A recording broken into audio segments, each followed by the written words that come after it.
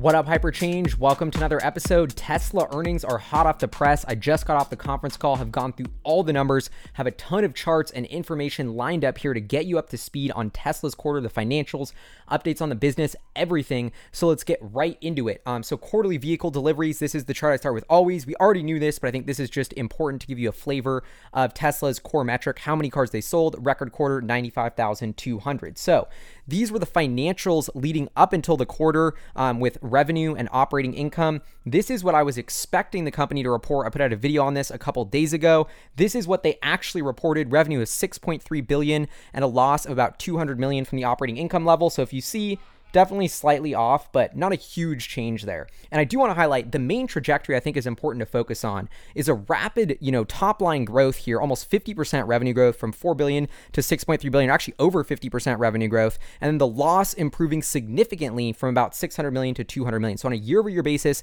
the business is totally headed on the right direction here. This perhaps the most important number that Tesla's going to report with its earnings is its gross margin. How much is it actually making on every dollar of product that it sells? I was estimating about 17.5%, a nice bounce back. This came in at about 14.5%. So this was part of the basically the main reason that my estimates were a little bit off for the quarter, but still an improvement from Q1 2019.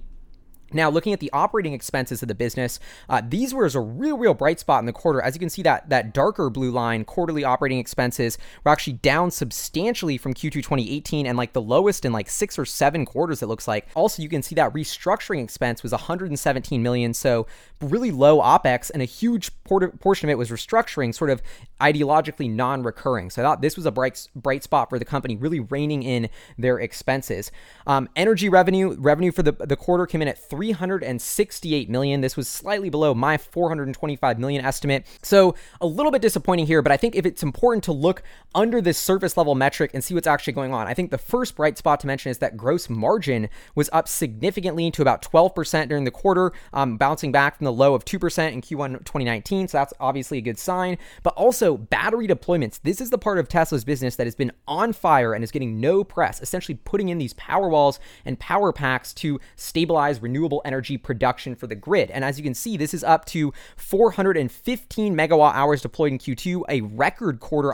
This is way better than I was expecting. And that 373 number in Q1 2018 had a massive project with in South Australia, the world's biggest battery at the time. So that's why that looks so strong. And I can't think of a single huge, 100, 200 megawatt hour project this quarter that really drove this. So I think this was generally just a really strong quarter on all levels for Tesla's battery side of the business. Really a bright spot. But on the flip side, the other half of the energy business is solar. So solar hit a low of 29 megawatts installed during the quarter, and they said they do expect this to turn around soon. I personally just think this is sort of a lost cause to look and read too much into this until the solar roof gets perfected, because I think once that happens, Tesla will start pushing into solar installations and solar generation more, but it's just not a priority for now. So the combination of rapidly growing battery business and shrinking solar business is why we're sort of seeing flat or very small growth in the energy side.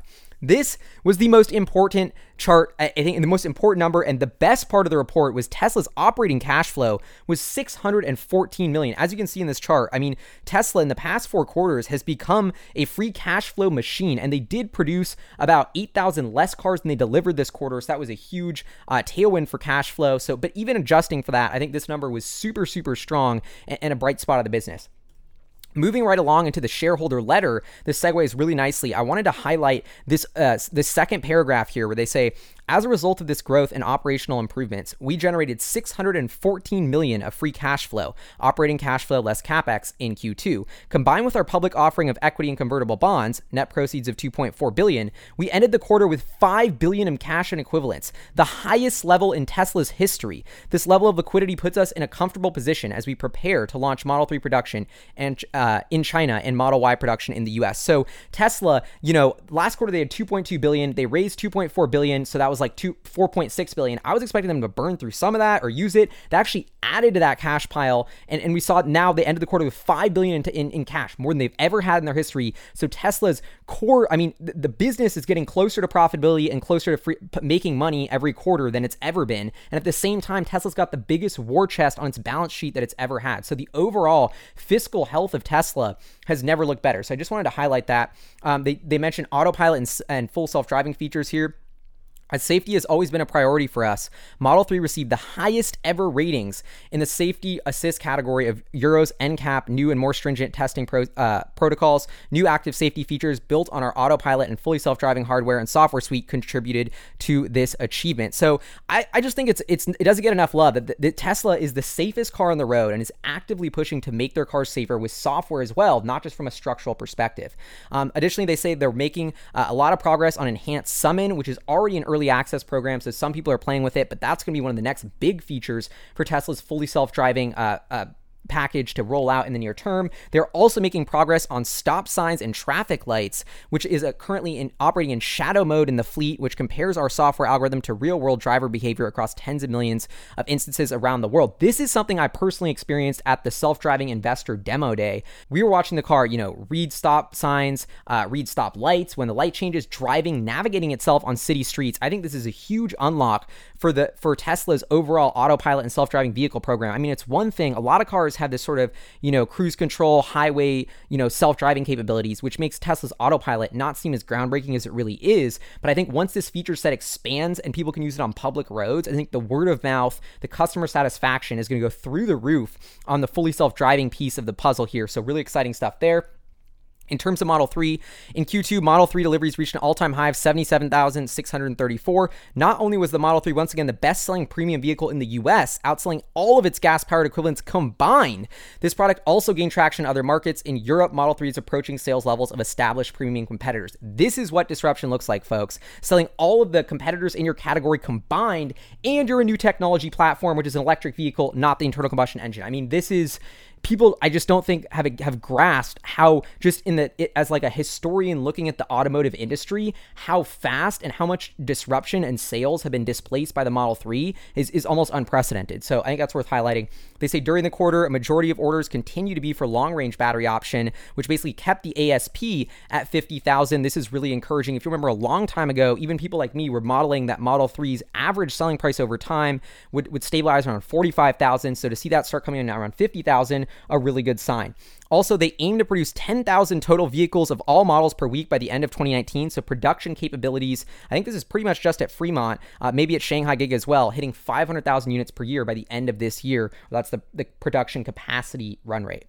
Giga Shanghai, this will be a simplified, more cost-effective version of our Model 3 line with a capacity of 150,000 units per year to start. The pace of innovation here is going to be crazy, and I'm really, really excited to see what this Model 3 production line looks like and how this gets off the ground. They say we are looking forward to starting production in China by the end of this year. Depending on the timing of Gigafactory Shanghai ramp, we continue to target production of over 500,000 vehicles globally in the 12-month period ending June 30th, 2020. This is a really interesting piece of guidance saying that basically in Q3, Q4 of this year, plus Q1 of next year and Q2 of next year, those 4 quarters going forward, they want to build 500,000 cars globally. And, Tesla's on track to deliver 360 to 400,000 cars this year. So to see them shoot for continued growth towards 500,000 units next year, I think is a really encouraging sign.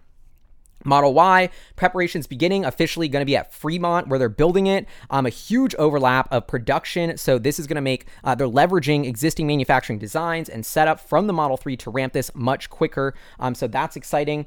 Additionally, energy and Powerwall deployment, like I showed in that chart, up 81% to a record 415. Powerwalls are now installed at more than 50,000 sites. That's an awesome achievement. I thought this was a funny tidbit. They say additionally, cell supply combined with our new module designed by Grohmann, by Tesla Grohmann, enabled a step change in energy storage production. So Grohmann acquisition, it's a manufacturing company from Germany, is actually being leveraged to improve battery production. I thought that was really interesting. Didn't see that coming. But they also say in terms of the solar, we are in the process of improving many aspects of this business to increase deployments. Last thing, outlook part of the letter. This quarter, we are simplifying our approach to guidance. We are most focused on expanding our manufacturing footprint in new regions, launching new products, and continuing to improve the customer experience while generating and using cash sustainably. They say we remain on track to hit local Model 3 production in China by the end of the year, Model Y in Fremont fall of 2020. They're working towards increasing deliveries sequentially and annually. They basically reiterated their guidance of 360 to 400,000, but I do think it's interesting here. They expand on it and saying, additionally, we expect positive quarterly free cash flow with possible temporary exceptions, particularly around the launch and ramp of new products. We believe our business has grown to the point of being self-funding. This is the biggest takeaway, they mentioned this more on the call, but the $5 billion in cash, the improving cash flow situation, ramping deliveries and business, and Tesla is really getting to that point of being self-funding. I know that's something that a lot of bulls have been talking about for the past year, and it's taken some time, but this is a huge fundamental change in Tesla's overall business. They continue to aim for GAAP net income in Q3, so they're sticking to that guidance, although Elon kind of walked it back on the call, and then they do kind of caveat it saying like we have other things that we're focused on besides just hitting a GAAP profit. Then last thing, CapEx guidance down to 1.5 to 2 billion, a reduction from what it was before. Okay, now the fun part, the conference call where we get clarity on the results, the Q&A session with Elon Musk. So it opens up with Elon taking questions, giving the opening remarks. He says we delivered 95,000 cars this quarter, a record for Tesla. He sort of really harps on this idea, which I agree with, which is the level of growth is unprecedented for any complex manufactured product in history. He's extremely proud of the team. I mean, Tesla's vertically integrating, going over 100%. He even says he expects growth to continue for years to come at the 50 to 100% level, which I think is a really good sign that things are going to keep growing from here in 2020 and beyond, which of course we know, but it's encouraging to hear him say that. And he says it's not appreciated how difficult it is to grow at that rate. Model 3, best-selling premium sedan, outselling competition combined, which I already mentioned. He said Motor Trend said the Model S was the best car they've ever tested in their 70-year history. And he says even since they've evaluated that, we've done the Project Raven, we've done suspension, we've done a ton of different stuff as well. I thought it was interesting. Elon was kind of throwing in a mix of like boilerplate statements, but also off the cuff comments. So always interesting to see them like try and get him to read a script, but then him kind of throw in his own little anecdotes. And he says Shanghai Gigafactory on track. They're finalizing the European Gigafactory site by the end of this year, which is really encouraging. They're moving much faster than I expected on that front. And then once again, saying Model Y is going to be easier to ramp than Model 3. They're adding new service locations, new service fleet vehicles, and they're making more the bottom line is Tesla's making more cars basically every year than they have in their entire history before that combined. And he says year over year, if you look at the cumulative deliveries chart, it's of Tesla, it's about the most perfect exponential curve he's ever seen. Service has improved considerably. Since we're doubling our fleet every year, managing service is very difficult and a challenge. Needs to scale with the fleet, and they want to do it sensibly from a cost standpoint. And so they're working on that. He also says they're at a huge milestone, given that they're being ready to be self-funding, positive cash flow going forward, with the caveat that unless they have a big new product ramp, that won't be the case. Additionally, he says, this is kind of the important part. He says, from profitability and break even this quarter to profitable next quarter. So they're sort of walking back that guidance of Q3 positive GAAP income in Q3, and they're saying might have a loss in Q3, but we want to be profitable in Q4. So I think the market's not going to like that, but that's what it is.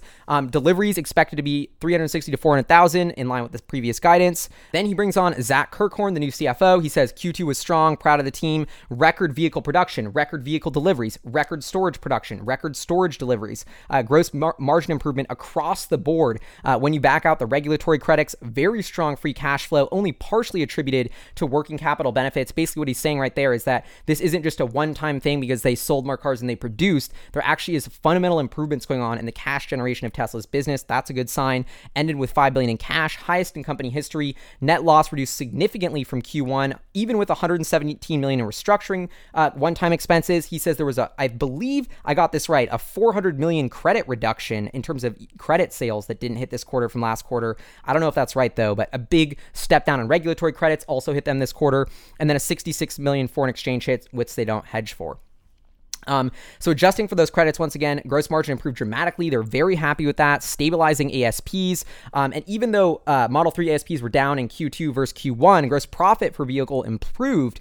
And also they did want to highlight that they're deferring a lot of the revenue for full self-driving. We're going to get to more on this later, but so not all of that revenue, let's say you pay for the FSD package, is actually getting recognized by Tesla, even though they're getting the cash, which is one of the reasons the cash flow looks stronger than the operating results. And then he says, OPEX and CapEx seem unnaturally low this quarter, but they're just really results of cash management program. That's a really encouraging sign.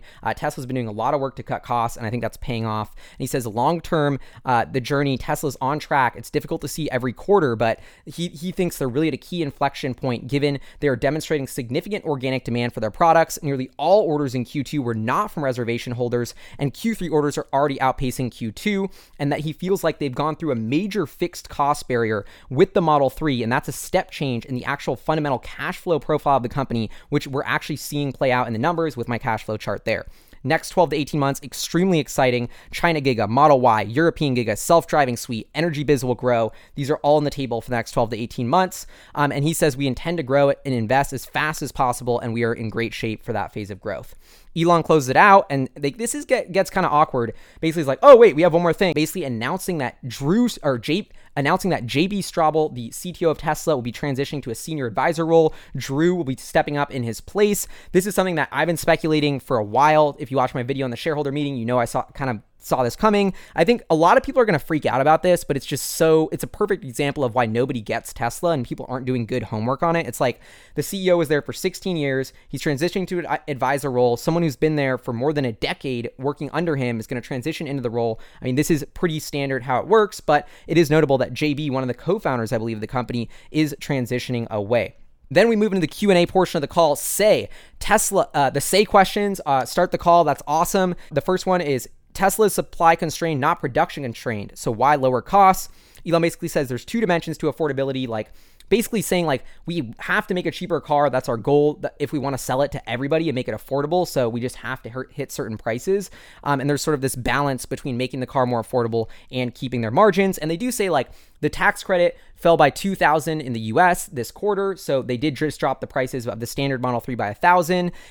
So they're kind of trying to mitigate those tax credit falling off by cutting prices. Additionally, Kirkhorn adds some color that says we actually cut the prices of the higher performance models even more than the standard model so that the order mix shifts to the higher ASP models and that it sort of cancels itself out. They also say they're making huge cost efficiencies on the Model 3, and so the net gross margin on the Model 3 should continue to grow. Elon adds some really important color here, saying fully self-driving is very important for gross margin, and only a portion of features have rolled out of fully self-driving, so they can't recognize all of that fully self-driving revenue. They'll recognize it as those features roll out. And the second layer to that is demand for fully self-driving is limited because all these features are theoretical. But as fully self-driving moves into the picture, we're going to see a huge tailwind on the financials in terms of that revenue recognition, and more people are going to do it. So what does this translate to in gross margin over time, potentially improving substantially relative to other automakers and what Tesla's historically reported in the past?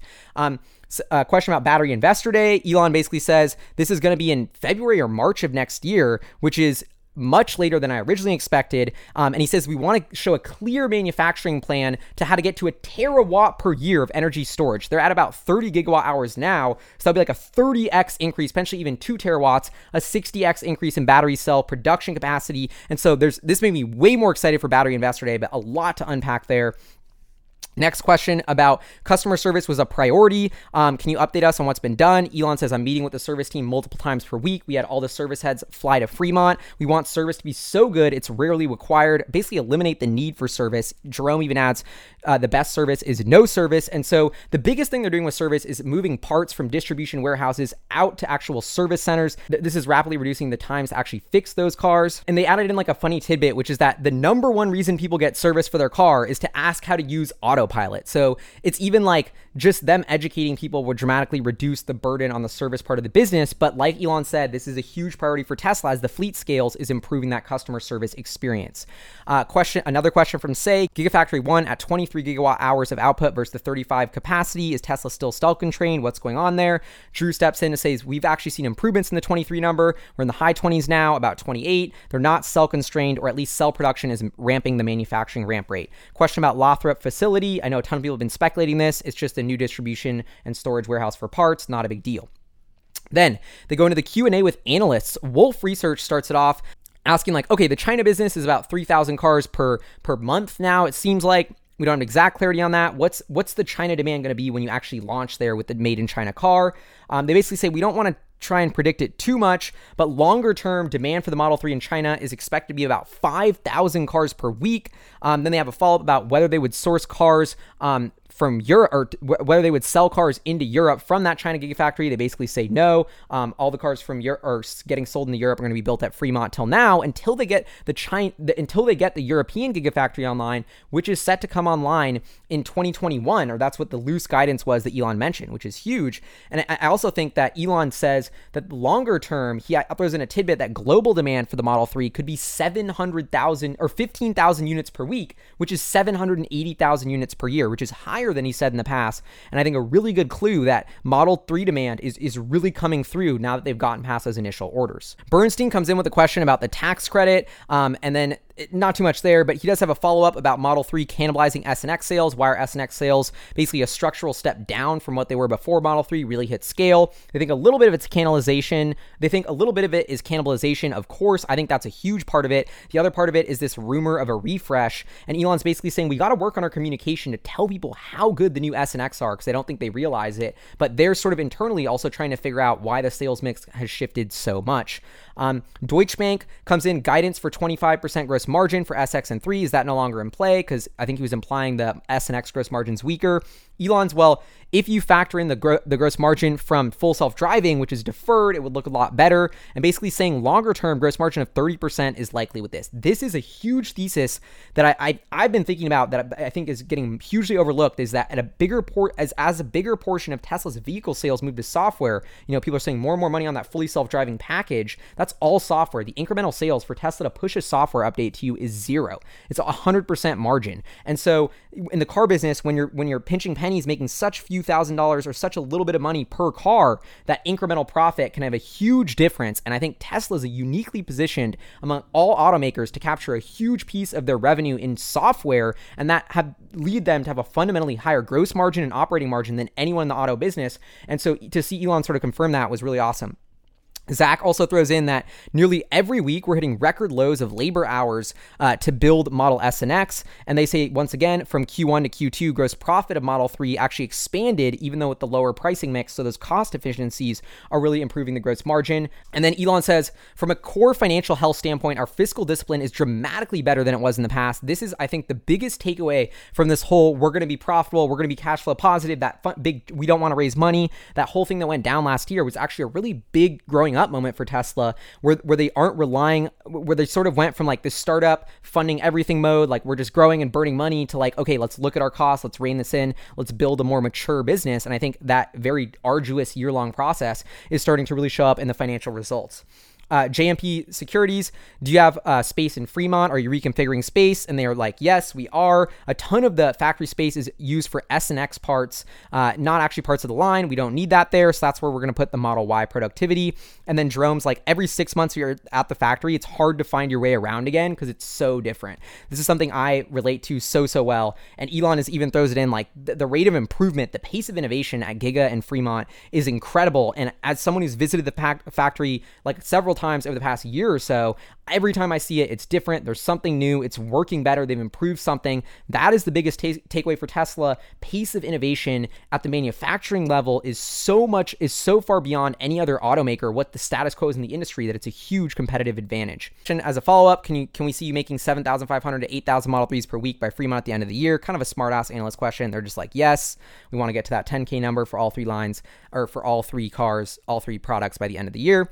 Credit Suisse asking about regulatory credits. How should we think about the recognition of this revenue? And they basically said like some regulatory credits are based on production. They come in every quarter. Some are super lumpy. And so they're not expecting a meaningful increase in credits next quarter, but going forward, they do expect credits to be a part of the business. Colin Rush, Oppenheimer, where are you going to source your batteries from for China? They didn't really want to answer this, but then they give really interesting more clarity on the battery day, which is say like, we want to go up 100x. Like if you include Panasonic lines in Japan, we're at like 30 or 35 gigawatt hours of overall battery production. We want to go up 100x from that, several terawatts of battery production. And that's kind of the roadmap and technology that they want to unveil at Battery Powertrain Investor Day, which they also confirm in this part of the call is happening in February or March, later than like the summer or fall 2019 that we thought. So early 2020, they are basically going to do the show and tell for this battery cell production roadmap that sounds even more exciting than I thought, is this new terawatt hour buzzword and clue. Then they talk about sustainable volume and pricing for the Model S and X, and Elon is like, look, kind of jokes. It's like the main reason we have the S and X is so we can still spell sexy with our product lineup, which I think is kind of funny. But he's like, look, demand for the Model 3 is going to hit 750,000 units per year. Model Y is going to be 1.25 million. That's 2 million total. throw in the pickup, throw in the semi-truck. Model S and X are going to stay about 80 to 100,000 units per year. That's about 4 to 5% of unit volume or less, and just shrinking. It's just getting smaller and smaller. They're great products, but they're not really that important to us for the long term. This actually, some people may be freaking out about this. This made me so happy. I mean, when you hear a company that's not afraid to disrupt its own products, that's not afraid to say we're going to outgrow our products. I mean, the Model S and X were Tesla's cash cow.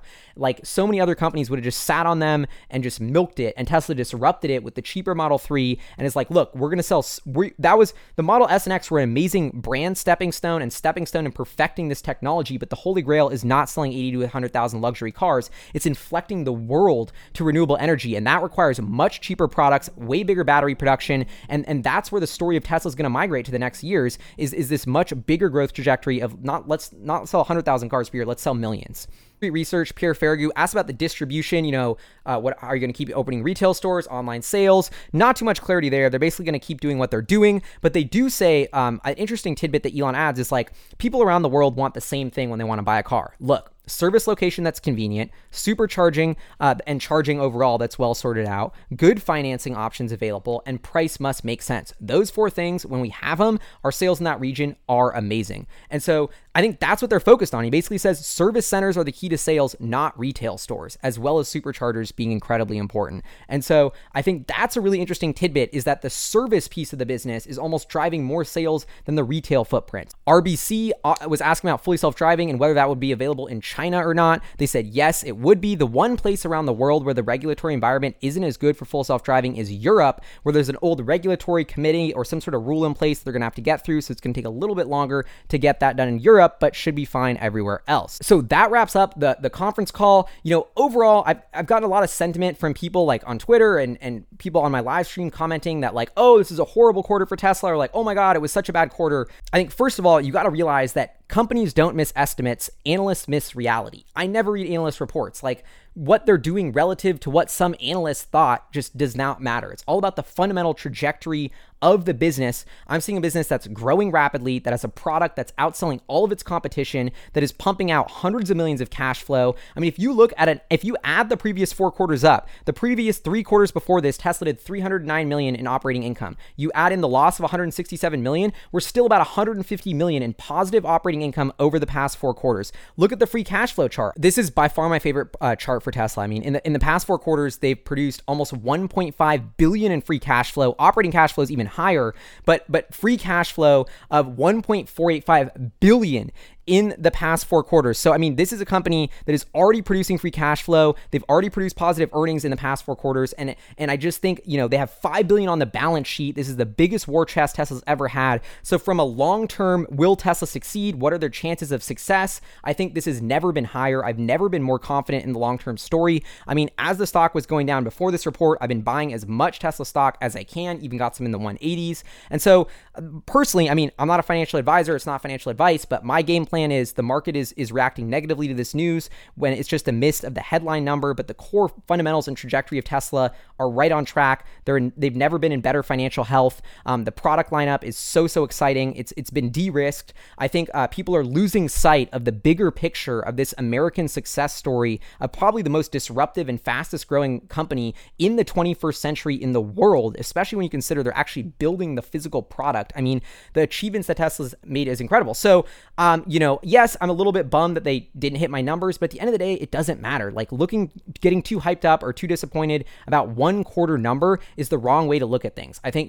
Tesla's business is going to be very lumpy each quarter. 1 quarter, everyone's pumped. The next quarter, everyone's sad. Like, I just think you have to take a step back and look more longer term at the trajectory of Tesla, and the long-term trajectory has never looked better. So this is Hyperchange. That's my recap of Tesla's Q2 2019 earnings. You can go to hypercharts.co/Tesla if you want to look at more charts and stats about the quarter. Put a link in the description. Also, huge shout out to our Patreon supporters, producers funding the channel. And if you have any questions, comments, or anything about the quarter, your analysis, leave it below. I want to know it all. I'll be reading the comments all night. Anyway, this is Hyperchange. See you guys next time. Peace.